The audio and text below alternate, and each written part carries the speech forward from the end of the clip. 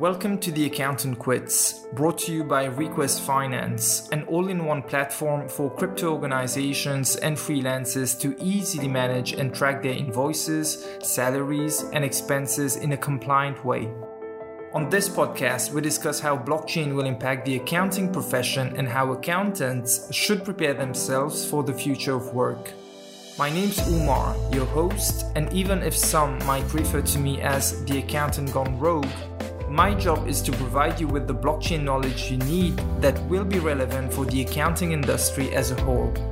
Welcome to episode 27.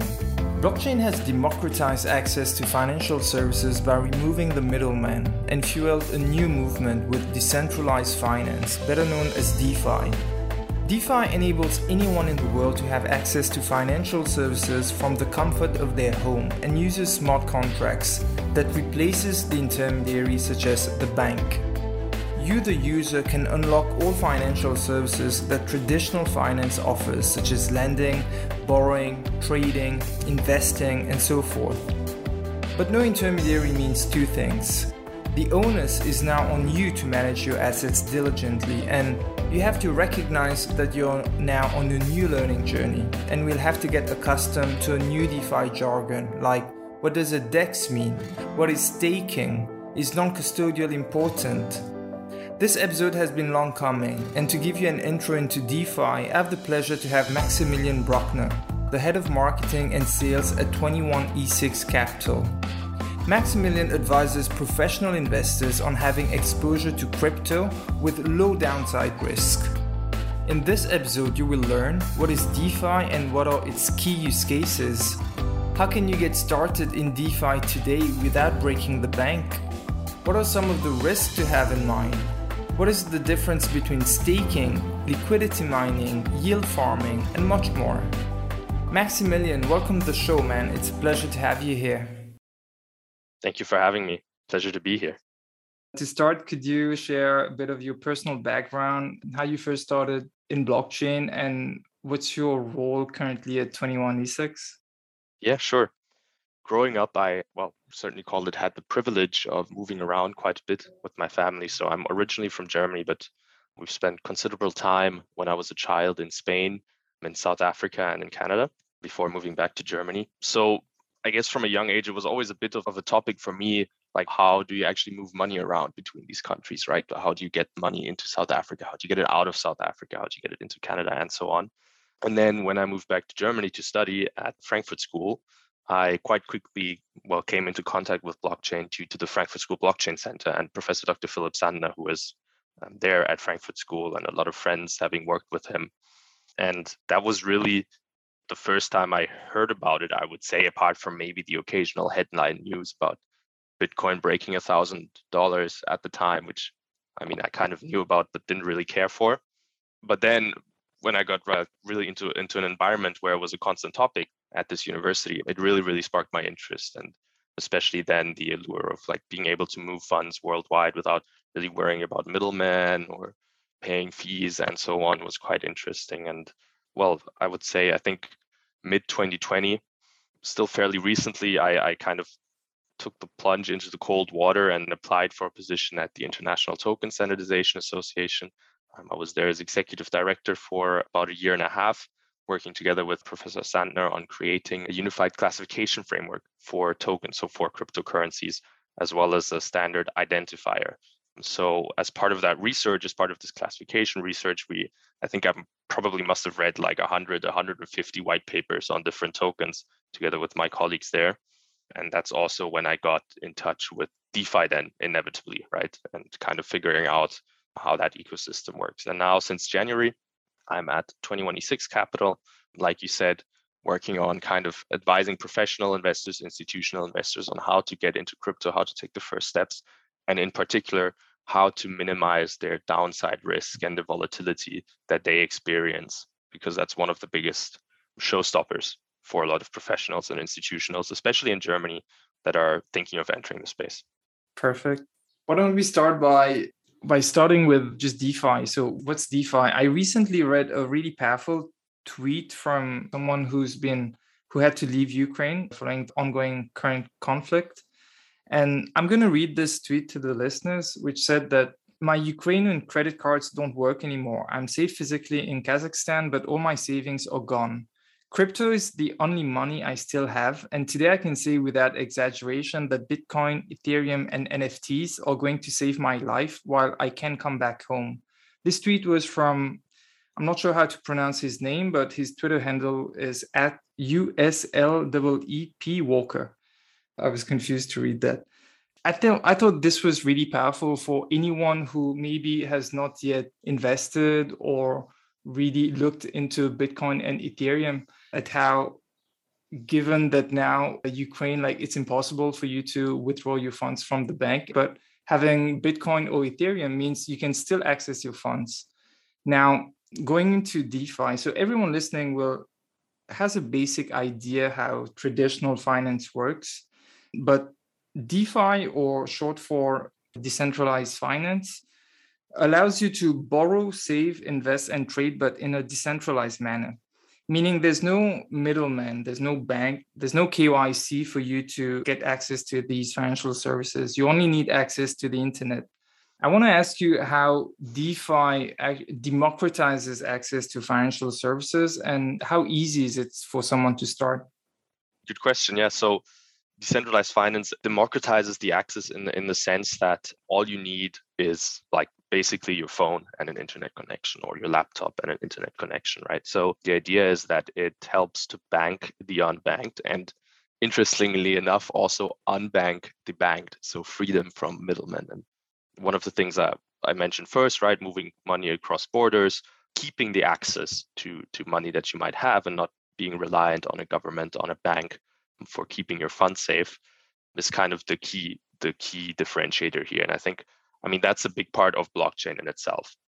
Where decentralized finance comes in is that it allows you to take out loans, borrow, right, have savings accounts all on the blockchain, all governed by smart contracts, so by code, meaning that there's no third party that you have to trust. It's all written in the code, really, everything that can happen. So that's, I would say, how it democratizes financial services, access for everyone, easy to take loans, to borrow, to lend, and so on. How easy is it for someone to start? I think decentralized finance in particular has a bit of a problem when it comes to user experience and user interfaces. Quite often they are a bit confusing. They're not as straightforward as we would like them to be. I'm sure there's a change coming, and it's something that needs to be worked on.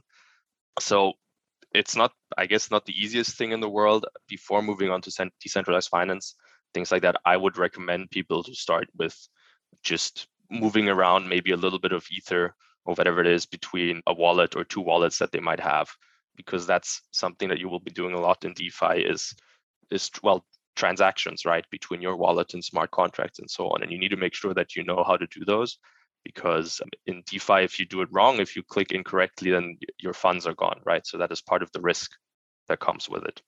Yeah, it's part of the beauty and of the risk. There's no customer support for you that you can call, like with the bank. If you've wrongly sent your funds to like a wallet address, or you send it to a wrong blockchain network, so the funds might be lost.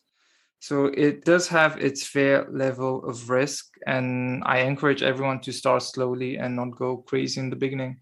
What I want to ask you is, or moving on to what I think is one of the greatest innovations in finance in the recent years, is Uniswap. So Uniswap is, people are familiar to centralized exchanges.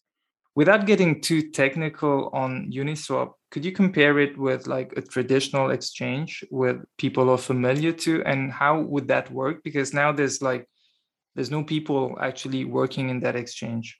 Sure. So I think what's important to understand is, how does a centralized exchange actually work? Like, how does the price discovery work there? And in a centralized exchange, the exchange keeps track of an order book where all the buy and all the sell orders come in, right? All the bids and all the asking prices.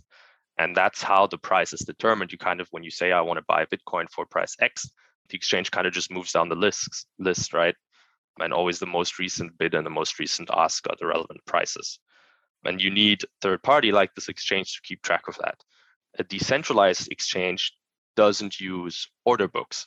A decentralized exchange uses liquidity pools, which work kind of by taking like two assets that you want to trade and having them in this pool at a set ratio. And let's say you have ETH to Bitcoin. And if I come in and I say, hey, I only want to get Ethereum and I'll give you Bitcoin, then the balance of this pool is changed, right? I'm putting in Bitcoin to get Ether, meaning that now in this pool, there's more Bitcoin than there is Ether. And that's then via an algorithm how the price is determined and how the demand and supply is there determined by the ratio of assets in that pool. Now, a lot of people, maybe they've tried to invest in crypto, but with crypto, you can always make your investments like work in your favor. There's numerous ways like you can do that. So let's say if someone has just started investing in crypto and they went on a centralized exchange like Binance, Coinbase to buy their crypto. Now, on the centralized exchange, like of course there are options for you to stake your assets, but there's this famous like expression in crypto that not your keys, not your coins. So meaning that if your funds, like if you store it, if you keep it on the centralized exchange, you always run the risk of losing it through hacks. So that's why it's always like advisable for people to transfer their funds off the exchange to like a wallet. It can be an online wallet, it can be an offline cold wallet like Trezor or Ledger. Now, what I want to ask you is how can people start to generate passive income from their crypto, or what are the easy ways for people to start with? For example, they can stake their coins or they can provide liquidity to a DeFi protocol. Could you maybe start by explaining what's the actual difference between staking and providing liquidity? Yeah. So when you look at staking is usually, really only possible on blockchains that use proof of stake as their consensus mechanism. So Bitcoin, for example, uses proof of work.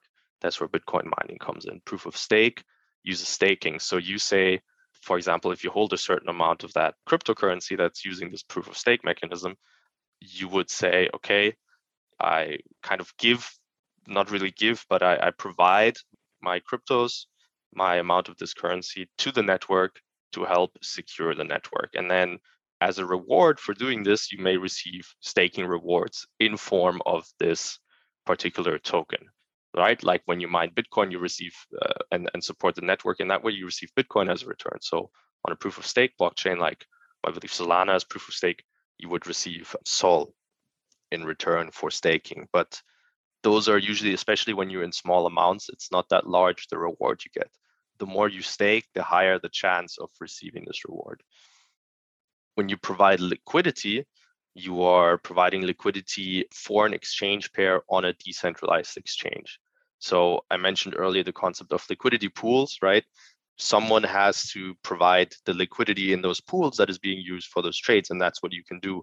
And these always work in pairs. So if I want to provide liquidity to a pool, let's use the example from earlier, wrap Bitcoin Ether pool, I will have to provide the same amount of Bitcoin as I provide Ether to that pool. And in return for essentially depositing my Bitcoin and Ethereum there, and hence allowing it to be traded, I get liquidity LP tokens, which are kind of my receipt for getting my initial back out of the pool. But also I now receive a percentage of the transaction fees generated by the decentralized exchange for transactions in that pool. And maybe another important concept then for decentralized exchanges here is that on a decentralized exchange, by creating these liquidity pools, you can create any trading pairs, right? On centralized exchanges, that authority, that exchange determines what you can swap for what. But on a Uniswap, the automated market maker, or any other decentralized exchange, there can be trading pairs for anything because of this concept of liquidity pools. As long as you have liquidity for it, you can have a trading pair. I want to ask you a follow-up question. So when people look at liquidity pools, some of the rate of returns like might vary quite a bit. What should people like paying attention to before investing? And What are some of the key considerations for them to have in mind when looking, for example, at the liquidity pool, which is like 50% a stable coin and 50% Ether, as opposed to maybe 50% Yeah. Bitcoin or 50% Ether? So I think there are two things to consider. So first, we need to figure out, okay, what actually determines how much return you get, right? How much percentage you get for providing, how much passive income you get. And that depends on, one, the volume of transactions, of course, because the more transactions there are through that pool, the more fees are generated, but also how much of the liquidity in the pool you actually provide, right? What percentage of the pool is due to you. That determines what percentage of the transaction fees you then can receive. So that's one consideration, right? So as the liquidity in a pool grows, your yield will decrease. So there's a big thing in decentralized finance where people are trying to move around quite fast or find new opportunities quickly, because the yield there generally decreases quickly as more people join this liquidity pool. The other thing to consider, especially in stablecoin pools, is the concept of impermanent loss. So you will receive back you don't receive back in kind the tokens that you deposited, right? So if I have a pool of Ether and USDT, a stablecoin, and the price of Ether rises while I have my tokens in there, when I then go to redeem my tokens from this liquidity pool, I will actually receive more USDT and less Ether. So essentially, I've made a loss. Well, depending on how much yield I was able to generate off of it while I had my liquidity in there. But this is what's called impermanent loss, right? Because if I would have just held my Ether and see it appreciate in value and then sell it, I probably would have made more than if I put it in that liquidity pool and then received less in return. And the reason for that is, again, because this liquidity pool needs to be balanced in a certain preset balance. So it can't give me back the same amount of Ether as I put in, right? Because Ether went up in value, so there's more demand for it. Instead, I'll just get more of the stablecoin back. Yeah. Maybe one more thing to add. In general, it is always advised to invest in liquidity pools where you are bullish on, let's say, both of the assets in there, right? Because then you can avoid impermanent loss. All right, you've touched on the important concept of impermanent loss there. I'll just go back as well with the risk on staking. So let's say if I do have some Ethereum and I want to stake it, so I need to choose a delegator for me to stake my assets. What are like some of the for a beginner to start? Like, what are some of the key considerations for them to have in mind? So, I mean, first of all, to be honest, I'm not 100% sure where Ethereum is at right now on their journey to become proof of stake, just because I've been a little more active on like some alternative layer ones recently. But in general, the idea is that the more you stake, so the more capital you have that you stake, the higher your chance of getting those rewards for it. And so a delegator is basically just a pool of people who are saying, okay, we're going to put all of our staking together and then we'll split the rewards accordingly, right? So you say, well, the more we have in our pool, the higher the chance of the pool getting those rewards for staking as one combined delegator then. And then we'll split that amongst us depending on how much you've staked in this delegator. As far as the risks go, and again, I'm not 100% informed on this topic, but I think one of the biggest risks, and this is a risk in DeFi as well in general, so in liquidity provision as well, is smart contract risk, right? There could be an exploit in the smart contracts of those delegators. Something could go wrong. There could be a hack. And that's kind of like a constant risk you have when operating in Web3, is that protocol could be hacked. You could lose your funds that way. There could be some form of exploit that developers are unaware of. To add one more thing, something that I actually just came to mind, when staking, you can also lock your coins, right? So you say, I commit to staking my crypto for 12 months, for a year, for 4 years, even usually goes up to that. And that means you can't redeem these coins for that period that you've locked them in for. So if the price of that cryptocurrency tumbles, you have a problem because you can't get out. Your crypto is locked in, right, for staking. So you're not going to be able to just sell it off and kind of minimize your losses. So that's a risk to consider. Yeah, correct. Unless you're with some strong layer ones and you actually don't really mind. Yeah. Yeah. Before we continue, we'll take a quick commercial break from our sponsor. As a freelancer, Request Finance has been a game changer in how I invoice my clients and receive stable coins and crypto directly in my wallet. Previously, I would be preparing my invoice in a spreadsheet, copy and paste my wallet address and save it as a PDF. My client would have to manually pay my invoice, and reconciling those transactions was a tedious task for me. Now with Request Finance, I can create professional looking invoices in the currency of my choice, whether a local currency like USD or Euro, and be paid in crypto. Request Finance integrates with more than 10 blockchains, including Polygon, Phantom, Near Protocol, and their dashboard allows me to quickly see the status and history of all invoices. The manual reconciliation days is now over. Also, there's no subscription fee to their platform. It's completely free if you're the issuer, and the payer is only charged a 0.1% fee on the amount of your invoice, and capped at $2 per invoice. Yeah, it's ridiculously cheap. And Request Finance is not just for freelancers.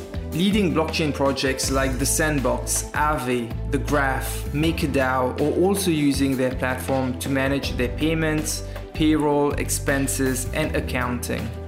But hey, don't take my word for it. Try it out for yourself.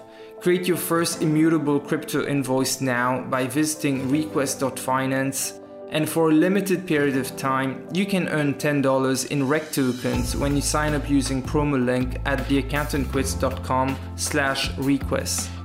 Get paid easily in crypto. Sign up now at theaccountantquits.com/request. Moving on to, so we spoke about staking, we spoke about liquidity mining. There's another concept in DeFi which is fairly popular called yield farming. Now, yield farming offers like some of the craziest returns in crypto.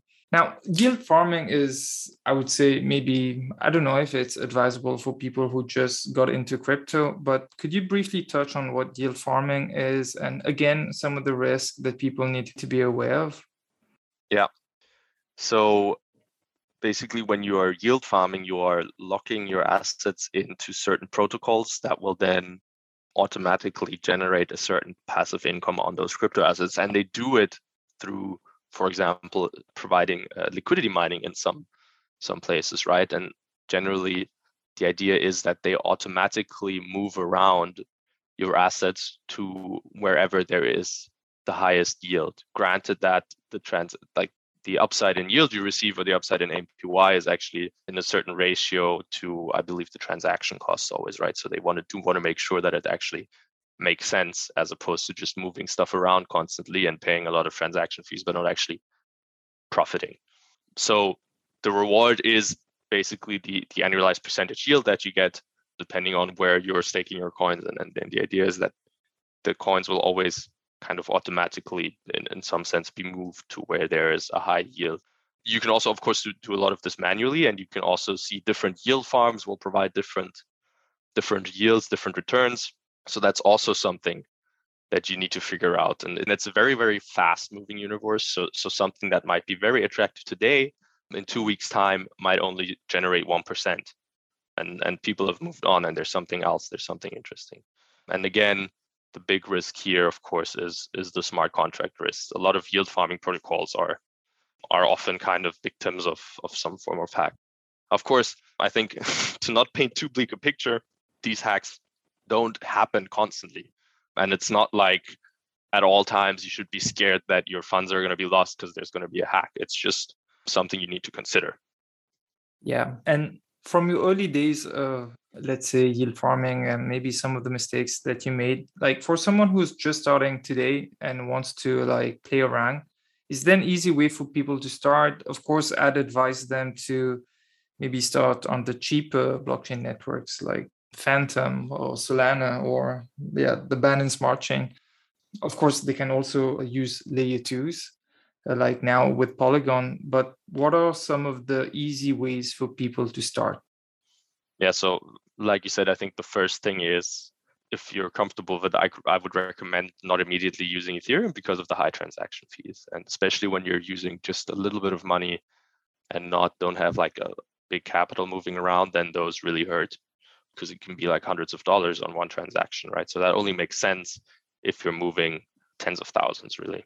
So start on Phantom. I like Phantom a lot. It has quite a big DeFi ecosystem, quite a booming DeFi ecosystem. Or Avalanche is also interesting in my opinion. Luna is also growing Terra, and I think probably the easiest thing one thing you can do if you want to be quite safe is deposit in stablecoin liquidity pairs on Curve, because there's no impermanent loss there, right? Because both of these coins will always have the value of $1. Another thing you can do is use Yearn Finance, which I think is now also available on Phantom, which is quite interesting because it's kind of like it's been one of the protocols that's been around for a very long time. So in some sense, you would think that it would be a bit safer. So you can use that, and it's quite easy to use those vaults. It has quite a good user interface already. Or what's really simple is just set up a savings account. So if you go with on Terra, right, there's the Anchor protocol, which is essentially like kind of a bank, right? You can earn or you can borrow stable coins from there in UST. That's the stable coin from Terra. Or you deposit your T, which is then used kind of to, like it would be in a normal bank, right? If you have a savings account. But the difference is here you actually make 20% interest on your deposited assets. So that's something that's quite simple to do. You just chuck in your dollars and watch as you make 20% year over year. Of course, again, there's a risk there, right? On the one hand, we don't know how sustainable it's going to be. So it might be that maybe in a month, you're not going to be making 20% there, but it's held quite well so far, for at least for the last half a year or so, I would say. I think that's an easy way to start. It's trying out Anchor on Terra. That's excellent. I must say that you explain DeFi like very clearly. I hope the listeners share the same feeling, but you really make it sound simple when you explain things. I want to move like maybe to something a little bit more fun now and speak about some of the use cases in blockchain that you've recently learned about and that you found fascinating. It can be in DeFi, it can be in anything, it can be in NFTs. Have you recently learned something that you found fascinating? I mean, there's so many things happening. Yeah, things are happening at an amazing pace, and it is hard to keep track. I mean, even for me working in the crypto space, right? You still have your day-to-day operations that you focus on that don't really have to do with being in touch with crypto Twitter and what's going on in DeFi. Something that was very interesting and cool that I think was a big hype last year was abracadabra.money, and that protocol, which was, I think, well, it's quite multi-chain actually. I think it's on Ethereum, Arbitrum, Avalanche, Phantom as well. But what was interesting about that is that it allowed you to take out loans, right, in stable coins, and what you would deposit in turn. So kind of the security you would give could be interest-bearing tokens, right? And I think that's again another, I guess, complicated idea. But you can when you receive liquidity tokens from some, like I think Uniswap V3 allows it, and I think on Yearn as well you can have it. Those are like, this is your receipt to receive the yield that we spoke about earlier, right? You deposit liquidity or you deposit in a yield farm, and then that LP tokens is what earns that yield for you. So what you can do on Abracadabra is you can borrow, so you deposit that and borrow a stable coin against it. And effectively, if your yield on that token that you deposited to borrow against is higher than the interest you have to pay for your loan, then your loan, like the interest is repaying itself. You don't have to worry about it. So that's like quite interesting because there's basically no interest on your loan because the asset that you deposited is paying it off by itself through the yield that it generates. So that's something that was quite interesting to me. And then like you could use, and then there's some crazy strategies that you can do with it, right? Like you borrow against an interesting bearing asset. You use the money that you got from that to deposit again into that yield farm, and you can kind of begin doing these loops. Of course, that's basically leverage. So you should be careful with that, and you can quickly get liquidated and get burnt.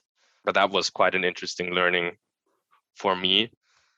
Also, I think I was starting to find DAOs more and more interesting, and the idea of Olympus DAO, which I think is a lot to get into right now. But if somebody's interested in researching it, that's quite interesting. Olympus DAO, quite a crazy kind of I guess you could call it an economic experiment, really, and game theoretic experiment about a stable or like a free floating currency that well, it's supposed to be stable, but the idea is that it does not rely on any backing by dollar or something. It's backed solely by other decentralized currencies.